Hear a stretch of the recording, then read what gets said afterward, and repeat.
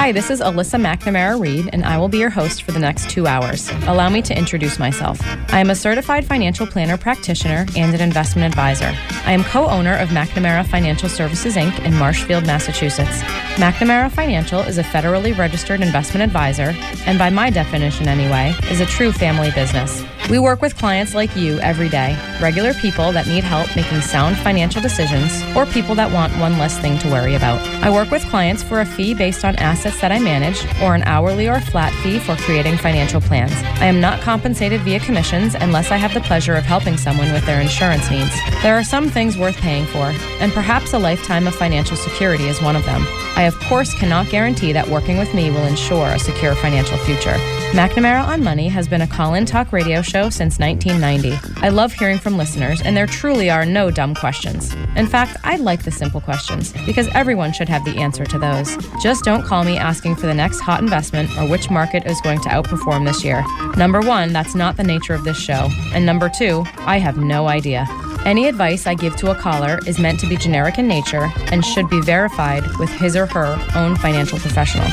You will hear about a variety of topics on this show that relate to investments and personal finance.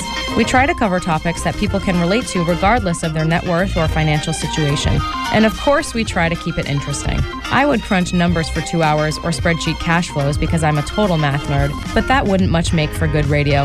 Instead, I choose to educate people on topics surrounding big financial events in life, like marriage and divorce, kids in college, death of a loved one, career changes, and of course, retirement. I once heard that it is a smart man that knows what he doesn't know. I'm sure it was my dad that said that, and I'm also sure that it applies to women. That is why I invite guests onto my show that have expertise in different areas also related to personal finance. I feel it's important to note that the opinions of these professionals are not necessarily the opinions of McNamara Financial or any of its advisors. As long as we are on the subject of disclosure, I should note that while we may discuss investments and or markets on this show, that past performance is not indicative of future results. Thanks for tuning in. We're back. You're listening to McNamara on Money, educating the investors of the South Shore and Merrimack Valley for a very long time, since 1992 to be official.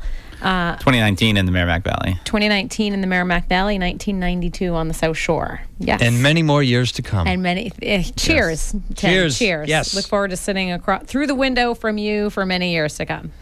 I'm Alyssa McNamara-Reed with McNamara Financial. We have offices in Marshfield and Chelmsford, Mass. And I'm joined this morning by my husband and fellow advisor, Kirk Reed. And we are chatting about the ever-evolving retirement plan.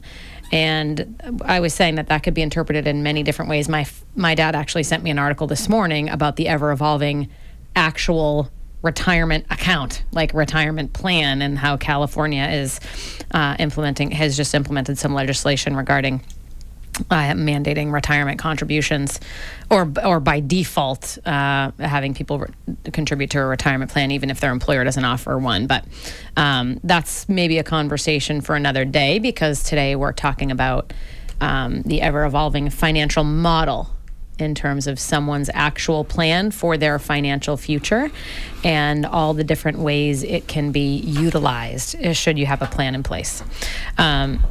So I wanted to sort of continue this discussion because one of the most, perhaps most powerful and one of the most common ways to utilize this plan is to test for sufficiency of insurance coverage of different types, but perhaps we'll start with life insurance coverage. That's probably the most, I'm going to say, beyond like the mandated insurance coverages, which are, homeowners and auto.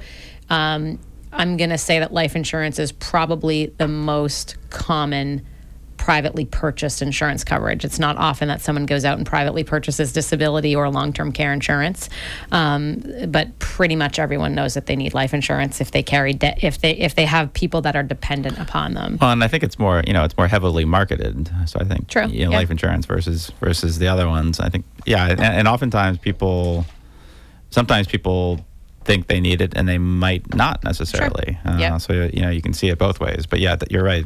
Definitely more people have this type of coverage than others. Yeah. And so I get the question fairly often, how much life insurance should I carry? And people of all ages have asked that question, and will continue to ask that question. And it's a very fair question because you don't want to overinsure. because many of significant amount of life insurance policies never pay out, especially if you're talking about term insurance that expires at a certain time. So you want to make sure you're not over-insuring and spending money on something you really don't need. And you also want to make sure you're not under-insured, because if the unfortunate happens, you want to make sure that your dependents are cared for. So very relevant question. And there's rules of thumb in the industry that we use and insurance professionals use to estimate. There's insurance calculators where you can kind of do a quick calculation based on your earned income, based on the amount of debts that you carry, based on your spouse's earned income. There are some pretty good calculators out there, but another really great way to solve for how much life insurance do I need or not need is to take a financial model that we already have in place, if we have one in place, which is the retirement model for, in this case, let's call it a married couple. A really great way to test for how much insurance each spouse needs is to alter that retirement plan and have someone die prematurely and see what the rest of the retirement plan looks like for the other spouse. And so I do this fairly regularly in my practice. And from a logistical point of view, it's actually super easy to do, because we just have our financial model, which is, let's in this example say husband and wife, and they're both working maybe, and they're going to retire at this point in time, and everything looks great. And in our example that we were talking about before the break, this client had like an 80 or an 85% chance of having enough assets to retire at 65 and last until 90. But for us to model, and actually in the model we currently have, do we have insurance in this model currently, life insurance? Let me see. In this model where we have husband and wife exactly the same age. We do not. Okay, great. So I was going to say life insurance doesn't factor in, but I needed to confirm that. In that first one, they were both living to 90 anyway. So right, yeah. They were at the same age and they were both going to die at the same time, which never happens. But same age. Yeah, same death. Yep. Okay, so their original model financial plan was successful without any insurance coverage. So for us, it's really easy to say, let's pretend neither of them have any insurance, or maybe they both have like 1 times their salary through their employer or something like that, pretty standard. We can literally just change one data input and alter the life expectancy for one of the spouses. And so Kirk, just pop into the software and let's have one of them die prematurely. Let's have Mr. Unfortunately passed prematurely. So let's call him, let's say this year. Like, the most conservative way to test this is a premature death imminent.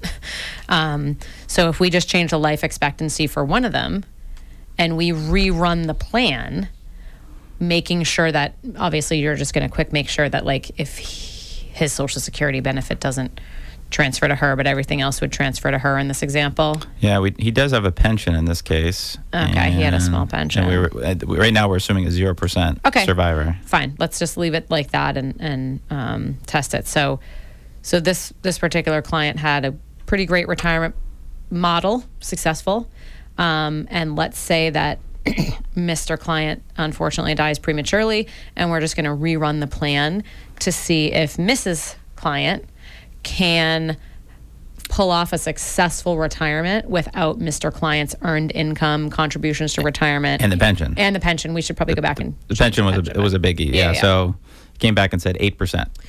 Okay, so this is a scenario where if Mr. Client has no life insurance, the family is clearly relying on his income and the family's ability to save based on his income. And retirement for Mrs. Client in this example does not look successful at all. With an 8% chance out of 100, that's not a successful model. What if you change the pension so that there is like a 2/3? Yeah, because someone with a pension, there would be a survivor benefit. Well, if he didn't take the pension yet, there should be some kind of survivor benefit to Mrs. Maybe make it 1/3, because if he dies prematurely before he's done working, it might be a lower amount.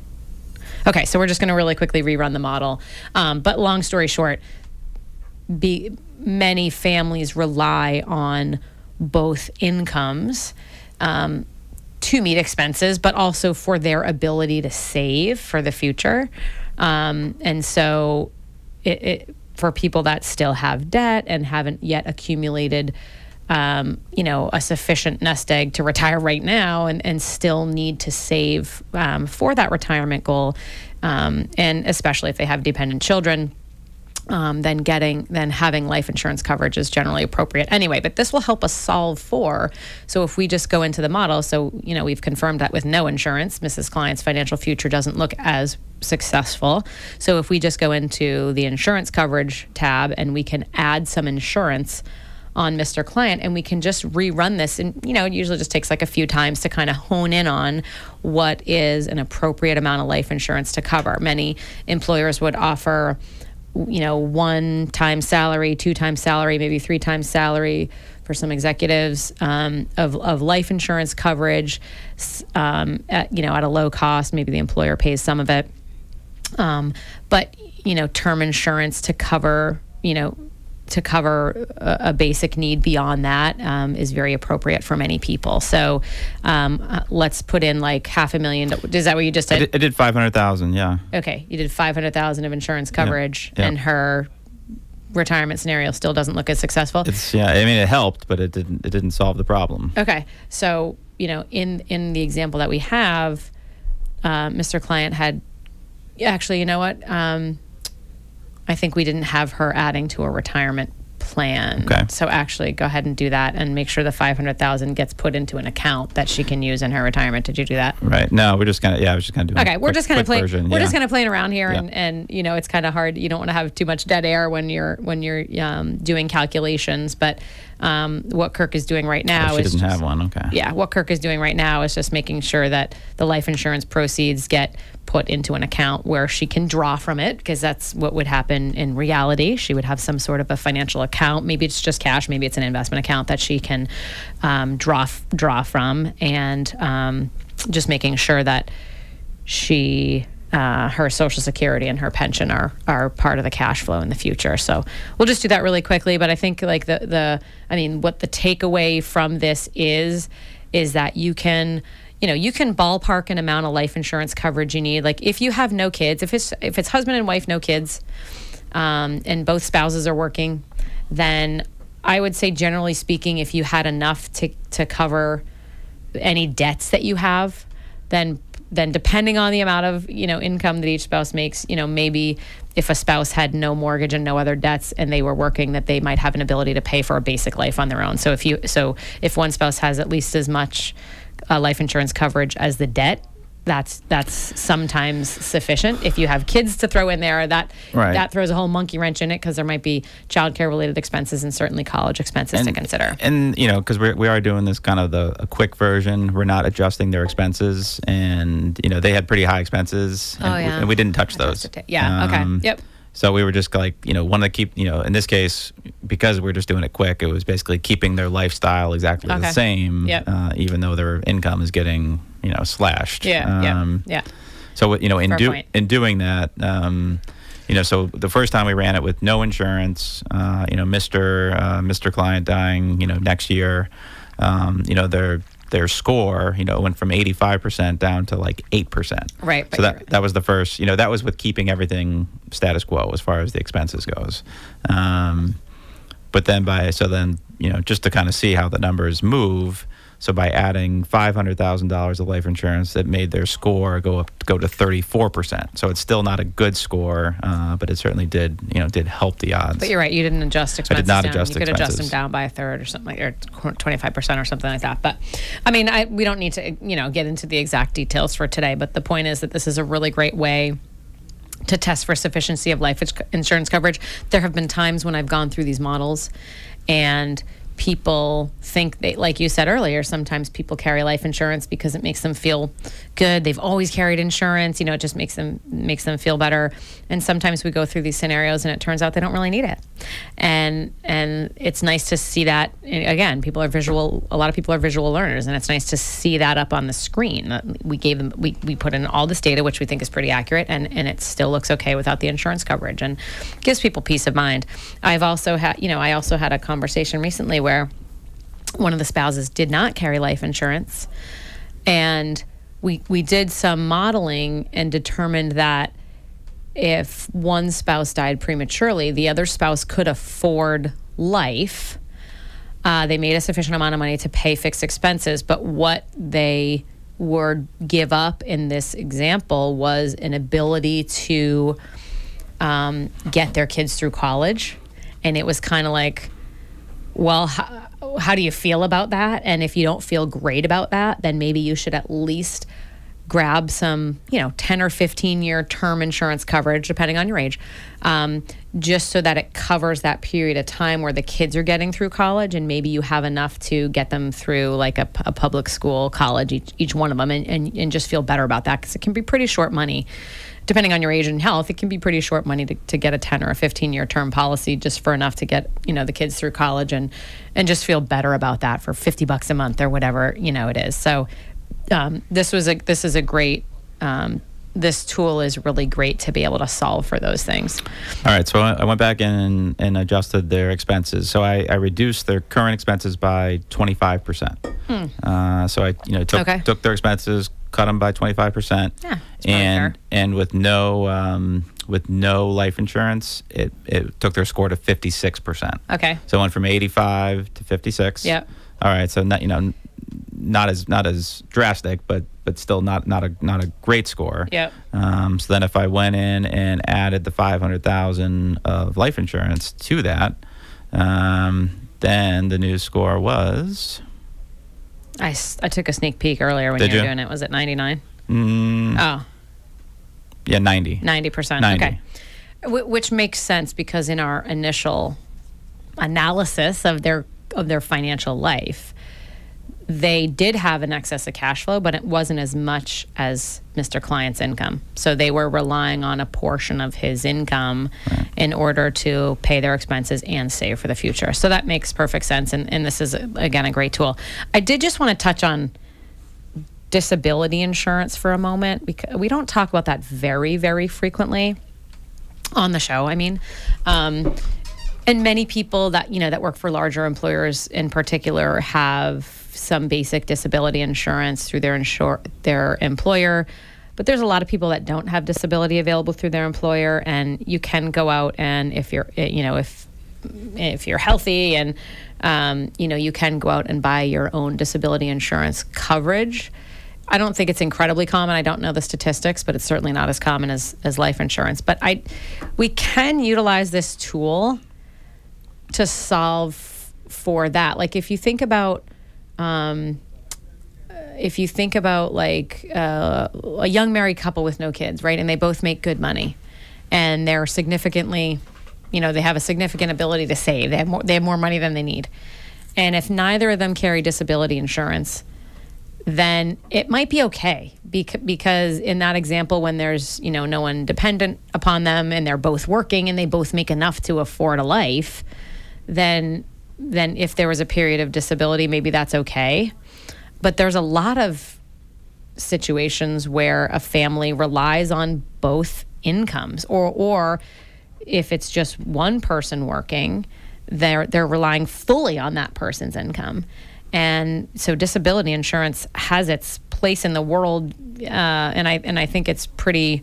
It's necessary for a lot of people, I think. Would you disagree? I mean, I think it's. I mean, I guess it's if you thought about a single person, maybe either like as you said, a married couple where there's just one person working, or if you're a single person living by yourself, and if you're relatively young, and something happens where you can't work or anywhere near the earning what you were earning, that'd be a terrible, drastic, terrible situation. Yeah.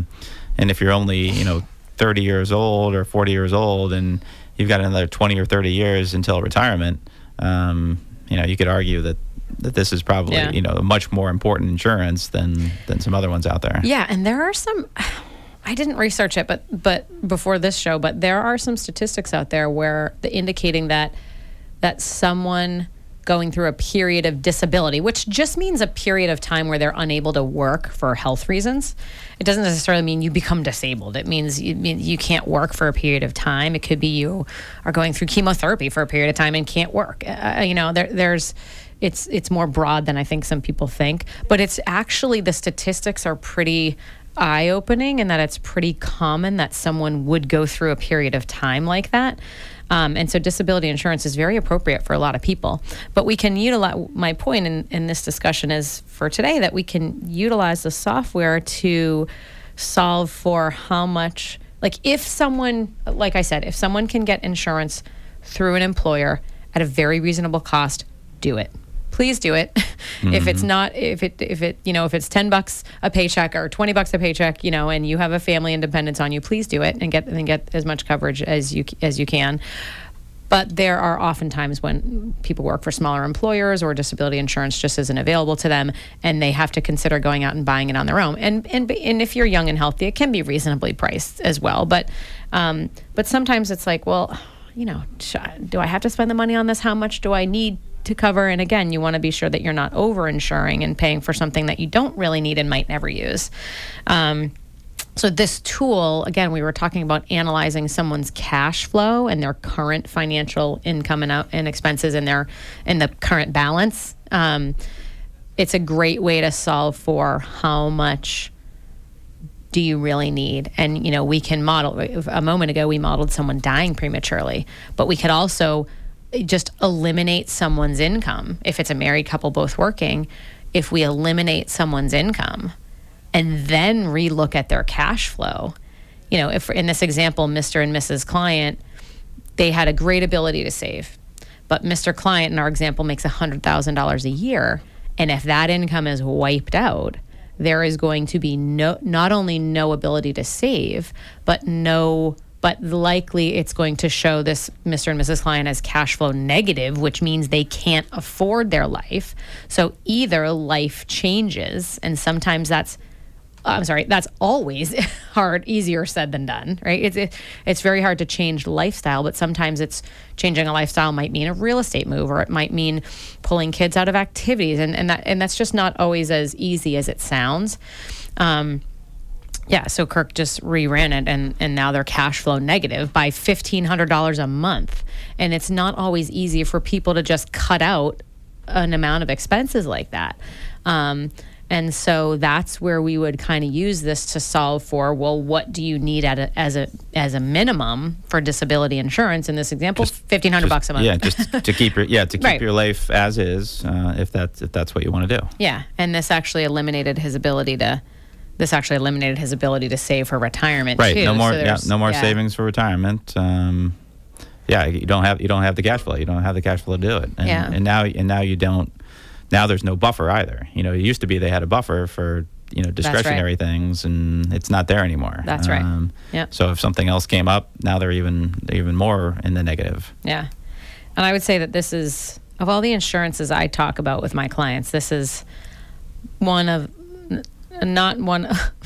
would say long-term care insurance is probably the least common, but maybe the second least common. But this actually puts it right up on the screen in front of you that this is what it looks like, and it's not good. And this is why people buy disability insurance. And again, like if you have it through your employer, and if you have people dependent upon you, whether a spouse or kids or both, and you can get it through your employer at a reasonable cost, I hope that people are doing that. And again, there are times when you might not have it, and you can go out and purchase it on your own, assuming you're healthy and things like that. You can buy private disability insurance. And and basically the max age for receiving benefits is 65.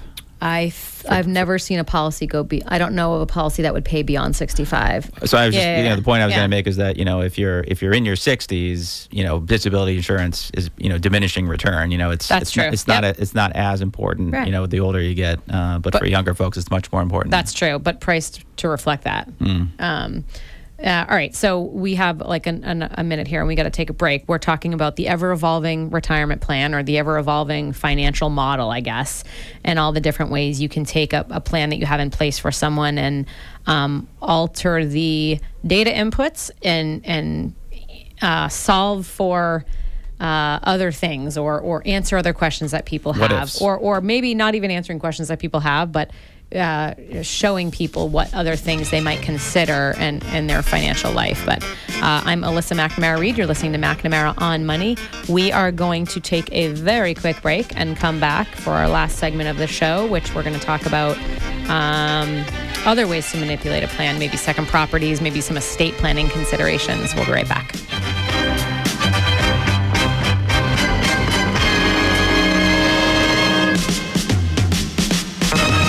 And we're back. You're listening to McNamara on Money.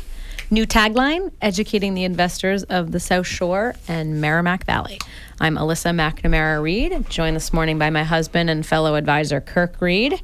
And we've been talking about all sorts of financial modeling. Absolutely 100% my favorite thing to do in my practice with my clients.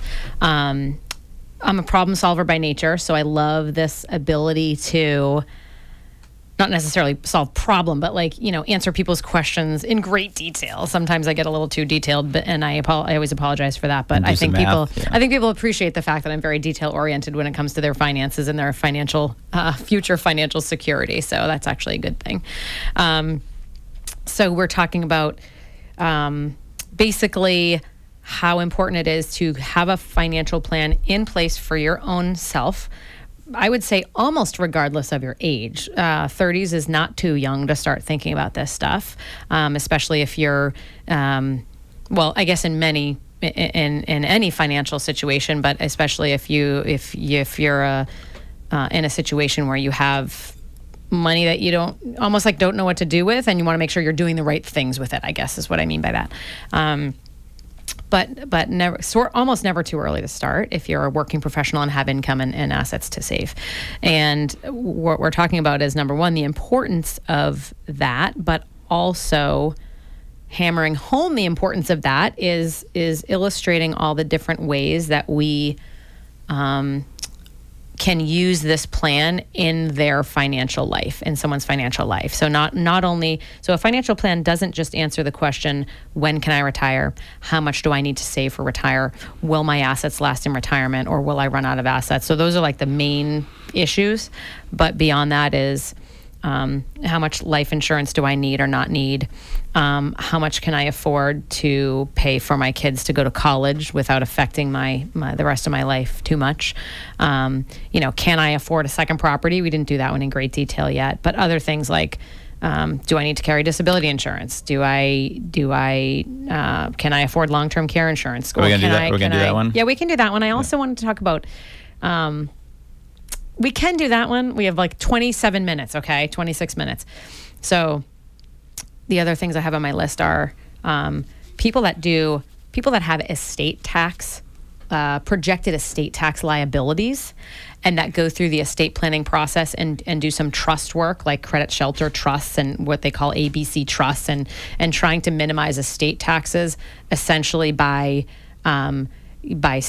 almost like skipping a generation and putting assets in trust for their kids versus their spouse, and in that scenario sort of focusing on making sure the spouse's lifestyle can be maintained if assets are not accessible to him or her at death, at the other spouse's death. And also what I call with my clients, ready, Kirk? We're going to coin this one as well. Term, yeah. My hollow out strategy. I think I talked about this on the air once or twice, where let's say you're in a situation where maybe you are retired and drawing from your assets, and maybe you're living a very comfortable retirement and you're traveling as much as you want to and things are great. And maybe you come to the realization that I'm drawing a pretty small amount from my portfolio and my life is still good. What else can I do? And can I hollow out a certain amount of my assets and earmark them for my kids now? And will I be okay? Maybe that might mean giving them to the kids now. It might mean gifting, or it might just mean kind of earmarking and investing differently. And if I do that, am I still going to be okay with what's left? So that's what I call my hollow out strategy. Let's kind of hone in on what you could hollow out that we're pretty comfortable you don't need, you won't be spending. And that, well, let's earmark that for the kids, or let's gift it to the kids, or let's gift it to a charity, or let's invest it aggressively and make that work for the kids if they don't inherit it for 20 or 30 years. And then let's live on what's left. So those are all pretty cool, right? And then what you mentioned is kind of solving the long-term care one is very, very necessary, but not as fun. It's totally not as fun. So I guess just really quick, we'll just talk about the hollow out one, because I all right. sort So of we just have set the we have stage. this base. We're using the same base scenario. Okay, right? so go to the back base scenario for Mr. and Mrs. Client, where they're retire at 60. They're currently 57, going to retire at 65. Live to 90. Yeah. Their current plan looks good. Okay. So let's say that they have you know what? They're not of an age where I would probably do a hollow out strategy, because I generally would do that with someone who's already retired and drawing from the portfolio. So I guess maybe I'll just elaborate on that a little bit, and then we can skip over that one. But so again, what that is if you come to you don't sound excited about skipping over it, though. Well, I know, because I really do like doing it for people that are in a position where they are pretty comfortable that they have more assets than they will spend, which is it's not a problem. It's a great situation to be in. There might be estate tax issues related to that, but it opens up the ability to have the conversation regarding, I have probably too much, and what can I do with it now? There's a lot of people that want to gift during life because they want to see their kids appreciate the money while they're living. They want to see it with their eyes. They want to be there when their kids are financially relieved, but the fine line is then will there become a point where they're going to be dependent upon their children if they give it away, too much or too early. That's right. So you have to be very conservative. And that's why we want to go through this process. Yeah. Right. And so maybe we can't do it with this actual model because it's a little bit premature. I probably wouldn't do that for a client until they were in that life. Because it's one thing to talk about what my retirement will cost me and how often I'll travel, and then it's another thing to be in that life, because sometimes the assumptions are different from reality, as we know. But yeah, so a little bit premature. But that is a really cool. It is. It's cool. Trust me. I believe it's a really cool way to utilize a financial plan and kind of manipulate it and play around with. Well, what if I do this, and can I afford to?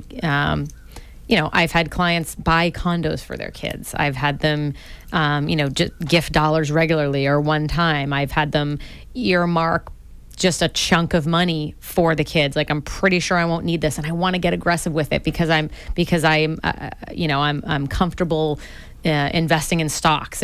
But based on my age, I have less exposure to stocks in my own portfolio, and I know that that's right. But let's get aggressive with one account, and we're pretty sure we won't need it. Or maybe they want to pay for a big family vacation for the entire extended family. Perfect example. That adds up. Yeah. Everyone's going to Disney World. Everyone's going on a cruise. Yeah. Absolutely. Yeah. Perfect way to use a plan to model that stuff and feel comfortable with it.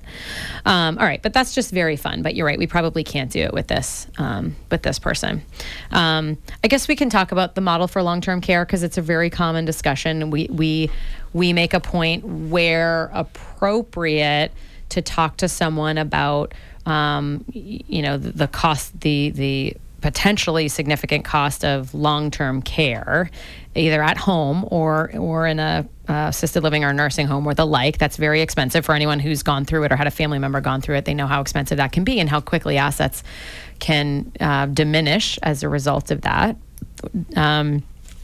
And so we generally have the conversation, maybe not until someone's 50 or 55 or something like that, or older, but we generally are having the conversation regarding, okay, you have assets to protect and you have children. And you have children that you may want to protect those assets for. Or other, beneficiaries that you're passionate about, if maybe it's a charity or whatever it may be. Yeah.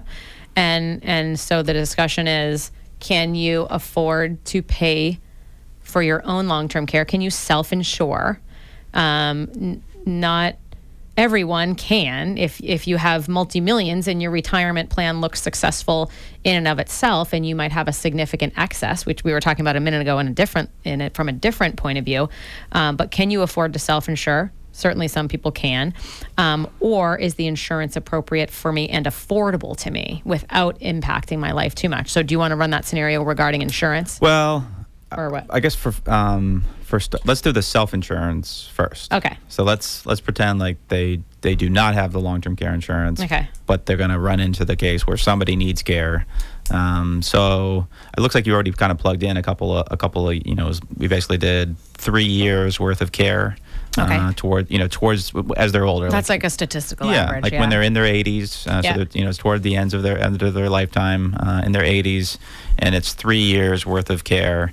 And as far as the dollars amount, I mean, around Massachusetts, it's what, 130, 140,000 a year or something like that. If not more, I think nursing homes now could be maybe? 12 to 14,000 a month. Yeah. You want to use 150? Yeah. Yeah. All right, so $150,000 a year for 3 years. Yeah. And basically, we're just going to run that and see, off and compare it to their base scenario, which was the 85% success rate. Yeah.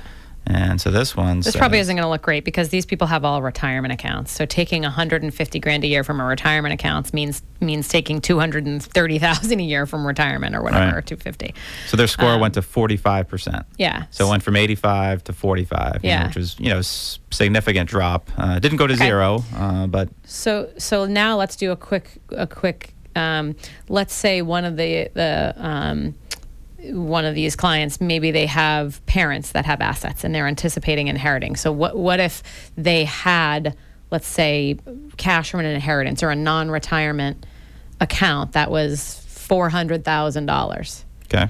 And this can be a factor in the basic retirement plan, but in this scenario, if they're like, well, my parents. They do have some money in this plan now. Okay. They had like $250,000. Oh, in non-retirement. Non-retirement. Okay. Yep. Okay. Well, let's still plug in the anticipated inheritance. So we could bulk that up. Maybe one spouse says, my parents are fairly well off, and maybe they're worth a couple $1 million, and I have 3 siblings or 2 siblings, and maybe they're anticipating inheriting. Let's lowball it, $300,000-$400,000. So you want to add like 400,000? Yeah. Okay. Just to play around with it. I mean, I think the long story short is that many people that we work with, they, obviously the goal is to put together a successful retirement plan in order to be able to self-insure for long-term care, which is potentially a very significant expense for one person. That's just for one of the spouses. And just like the average stay, some people stay for 4 or 5, more than 3 years. Especially with the statistics for people with cognitive impairments is much longer than 3 years. But yeah, I mean, your retirement plan itself has to look incredibly successful for you to be able to factor in an extra $500,000 cost potentially in the future. So that's just today's dollars. Yeah. So if they had an inheritance, we said 400,000, and they self-insured. Now their score is 76%. Okay, so actually that's an example where maybe they can self-insure. Maybe they're okay with that. But inheritance is not something you can bank on. Absolutely. That's the tricky thing about that. Okay, so on the other side, how about we model if they buy the insurance? Yes, please do that. See if they can afford it, Yep. and if that can, what that does to their score. Yeah. So and I would say that this might be the more common model, because if you're going to self-insure, first of all, you're right. Like, you'd probably want to model more than a 3-year stay, because if the other spouse ends up needing care, or if you stay longer, you'd probably want to model it longer than that. But I mean, insurance, it's still a pretty small percentage of the population that proceeds with purchase of long-term care insurance, though I do think it is very appropriate for many people. But I think a lot of people have sticker shock over this insurance. And, I think maybe people are kind of maybe more comfortable just taking the chance. I don't know. But for whatever reason, long-term care insurance in terms of the purchase of it hasn't quite taken off, though there are some relatively new products, where people can buy like a hybrid life insurance long-term care policy. And I think those are gaining in popularity, and rightfully so. I think those are very appropriate for some people, but I digress a little bit. But so right now, what Kirk is going to model is, like, let's say these people are 57. What do you want to use for a premium? I would use like don't know, $6,000 or $7,000 or $8,000 a year. They're on the relatively young side, so maybe $6,000 a year if they're healthy for maybe not the Cadillac of insurance policies, but maybe like, I don't know, like a middle of the road, hopefully sufficient to cover some basic costs insurance policies. And we're just going to add that in as an expense in their life so and now, see how that changes. So now they're going to buy the insurance, $6,000 a year, starting now. And I have it going all the way until 90, which, Yeah. And so, so that made it 72%. Okay, so that's relatively minor. So it was it was a reduction in success, but that gives them a little more control.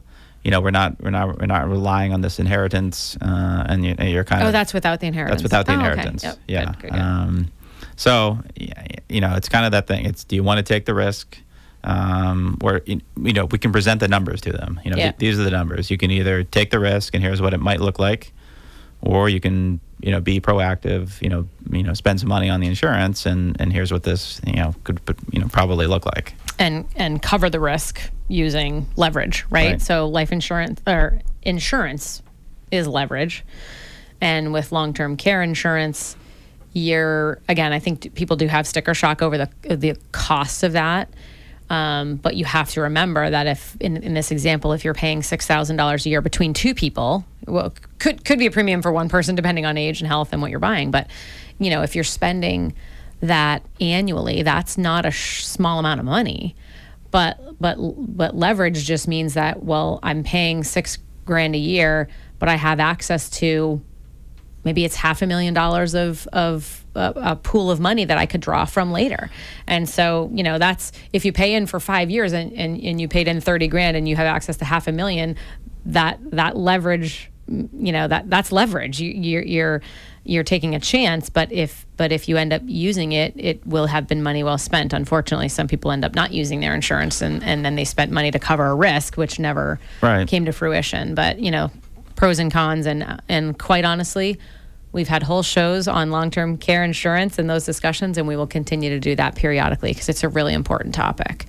The insurance, it makes sense for not everyone, but there are certainly people that it does make sense for. Yeah, and quite simply, being able to, when you have a plan in place and being able to throw in the cost of that insurance just as basically as an expense in your life, and seeing how it impacts the big picture is another really powerful use for a financial plan, and I think a really, really good use for it, because there's a lot of people that do have that sticker shock, and when we add in that expense in their life and it doesn't change the success of their financial future at all, it's kind of like, oh, I can afford that. Right. And I'm playing defense. Yeah. And maybe I'll sleep a little bit better at night because maybe my mom had to go into a nursing home, or, a lot of people have experience with a family member, and it provides a little bit of peace of mind. Go ahead. Unfortunately, it doesn't usually hit home until it happens to somebody in your family. Yeah. And by that point, a lot of times you might be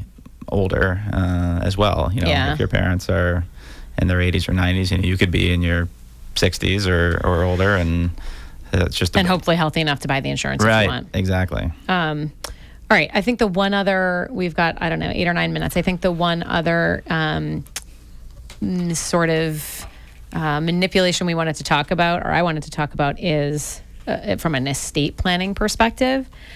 So again, if you have a level of assets where you have done estate tax planning. Not as common for people to have a federal estate tax problem now, because you have to be worth over $11 million for that. But in Massachusetts, the estate tax exemption for a single person is $1 million. So there are certainly people that have a potential estate tax liability.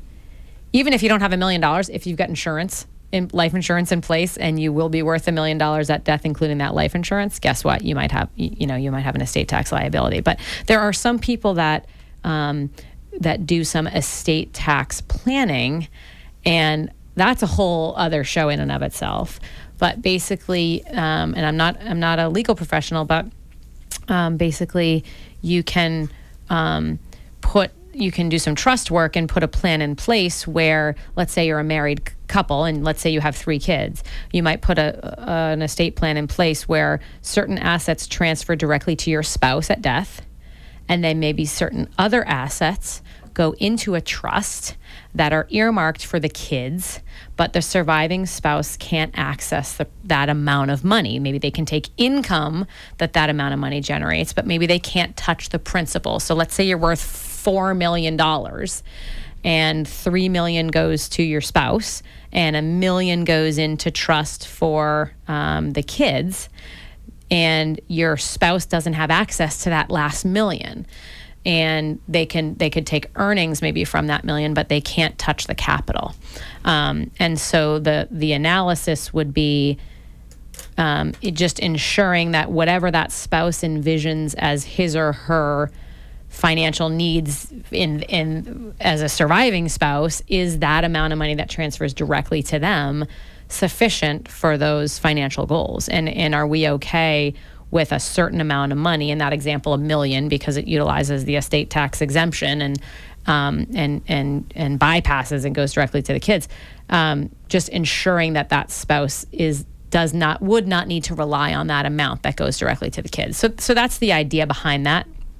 And so there are times when I've had clients that are sort of going through this estate planning process and having conversations with an attorney about a certain amount of money not being accessible to them directly as a surviving spouse. And that can be a little bit scary because right now the assets are mine and my spouse's, right?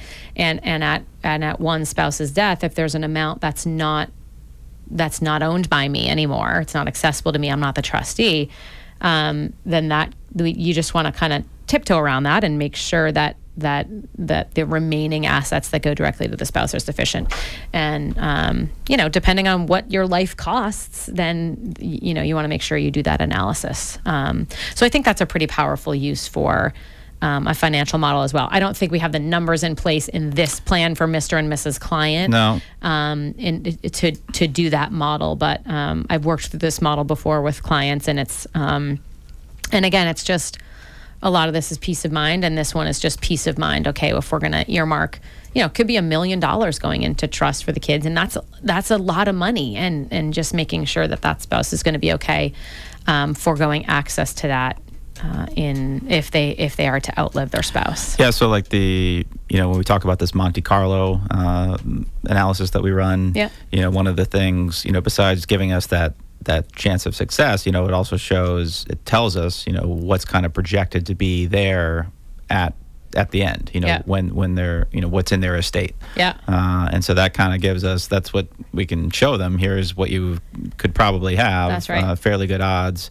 Like in the case of this example that we did run, it's saying there's a pretty good chance that they are going to have, a Massachusetts estate tax problem. Yep. So we can say, okay, it looks like you are going to have that problem. Do you want to do anything about it? And obviously we don't. They talk to an attorney about setting up a trust or trusts and do that. But at least we can show them if they're going to have one and say you should probably talk to somebody and at least learn more. And I was just looking, and it's so it's $1 million, but the thing is, it's a sliding scale. Well, it's a sliding scale, but like if your estate was 1 point. Oh, you're looking at what? I am. Yeah. So if you look at if your estate is 1.125 million, let's say, the entire 1.25 gets taxed. It's not just the $250,000. Okay. Yeah. Well, there's the $1 million exemption, so the taxable amount is the amount over the first the $1 million exemption. Yeah. Okay. All right. We could do it. We've done whole other shows on that. Okay. And we'll do. We haven't had an estate planning attorney on in a little while. We'll have to do a whole nother show on that, because at the federal level, with the changes in the tax code, it's not as much of an issue for people under current tax law, which can always change. But it's certainly an issue for many people in Massachusetts. But yeah, we have a tier, or we have a sliding scale of taxability for people that have taxable estates, and so it can be relatively small dollars or it can be pretty significant dollars. But all right, we have just a few minutes left. What do we want to chat about, Kirk? Did we hit all the high points. I guess the one thing we didn't model, which we could have modeled for Mr. and Mrs. Client, is second property. Okay. So for which I don't know if we have time to do a full model here, but there's a lot of people we chat with that are feeling like they have a pretty good plan in place and maybe have excess cash flow. Maybe their kids are already through school, or maybe not, and maybe they've always wanted that house down the Cape or that second property in Florida or wherever it is. Florida still seems to be hot for people, literally hot and popular hot. But anyway, I thought that was going to be like... Keep going. Sorry, just keep going. You're doing fine. I was expecting like a rim shot there. Yeah, not that. Yeah. Okay, so that usually indicates time to wrap up, but almost time to wrap up. Yeah. But yeah, that's we can use this to model, affordability of another property, and will you or will you not rent it? How does it affect potential retirement age? If you're closing out investment assets to put money down, taxability of that, obviously, but also, I have a smaller amount of money to draw from in retirement, and is it still going to be sufficient? So lots of ways we can work through that scenario. It's not a it's not an easy question, and that's why having the rest of their plan in place, we can plug in all these variables and see how it affects everything. Yeah. There are so many moving pieces with buying real estate, as far as a down payment, the ongoing expenses, the mortgage, the upkeep. If there's going property to be manager, property manager, maybe is there going to be rent or not, and then also kind of we could also we got to figure out if there's appreciation or not. So there's so many variables that go into it. All right, well, good stuff. I thought we did a pretty good job talking about the ever-evolving retirement plan. I liked that. That was a new topic for us, which is, I think we've sort of touched on, we've certainly done shows on financial planning in the past, but touching on all the different ways to utilize, maybe all the non-traditional ways to utilize a financial plan in place, and all the different issues that we can address, and problems we can solve, and questions we can answer you having a plan in place, which is pretty cool. I just wanted to quick announcement that we now have a dedicated website for McNamara on Money. So which is just for us going to be like a hub for information. So you can go to McNamaraOnMoney.com. You can listen to podcasts. You can subscribe to our podcast. We're going to be increasing our amount of video content on there. And we also have a lot of written content on there on lots of different topics. You can search by topic, lots of different articles. So if you're looking to learn, check out McNamaraOnMoney.com. I'm Alyssa McNamara Reed. I am with McNamara Financial. We have offices in Marshfield and Chelmsford, Mass. Thank you for listening, everyone. Have a great weekend. Bye-bye.